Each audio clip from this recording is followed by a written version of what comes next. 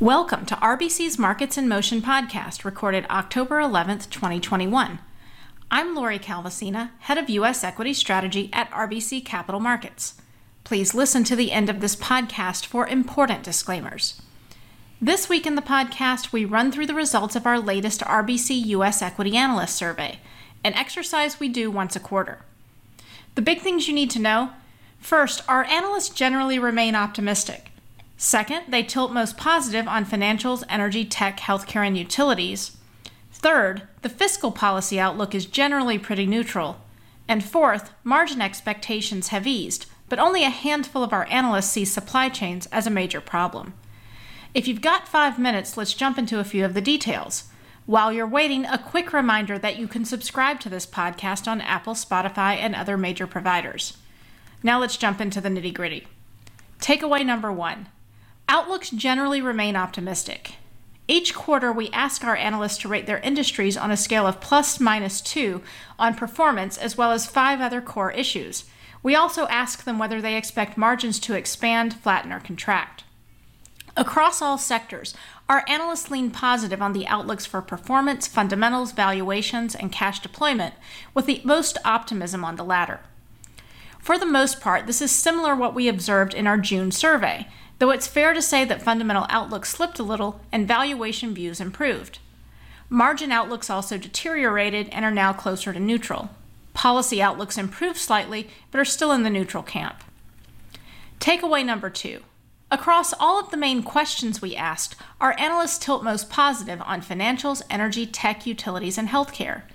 Meanwhile, REITs and industrials stand out as having the least optimistic assessments, again across all questions. On performance outlooks specifically, views are also neutral to negative on communication services, consumer discretionary, and consumer staples.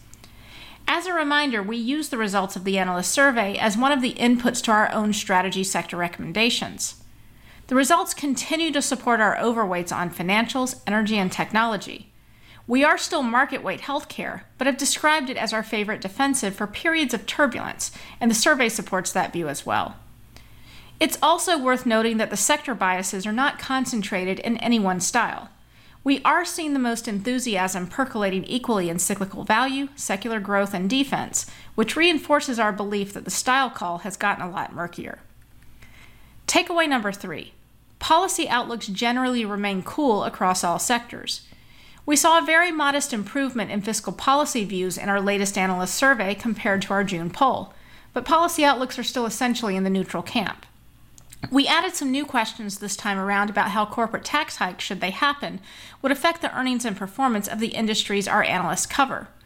For the most part, our analysts see higher corporate taxes as a moderate negative, a -1 to -5% hit on both earnings and performance.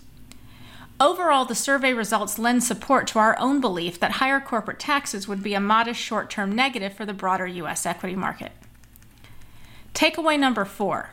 Margin expectations have eased, but only a handful of our analysts see supply chains as a major problem. Margin outlooks have cooled off, with only around half expecting expansion over the next 6 to 12 months.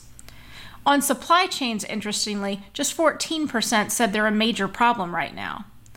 Among those who say supply chains have been a problem, moderate problem getting worse and moderate problem no recent change were the most popular choices, at 18% each.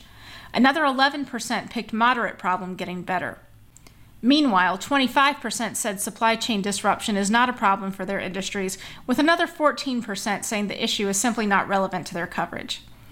This illustrates a point that we've been highlighting in our work on sector earnings revisions recently. The supply chain problem appears to be one that is intense for certain sectors and industry, but may not be as dire for the broader market as a whole as some of the September headlines were suggesting. One of the big questions on investors' minds is what we should be watching for to gauge when supply chain problems will improve. And so we also asked our analysts what indicators they and their companies are watching to gauge when pressures may abate. COVID and labor were most frequently referenced.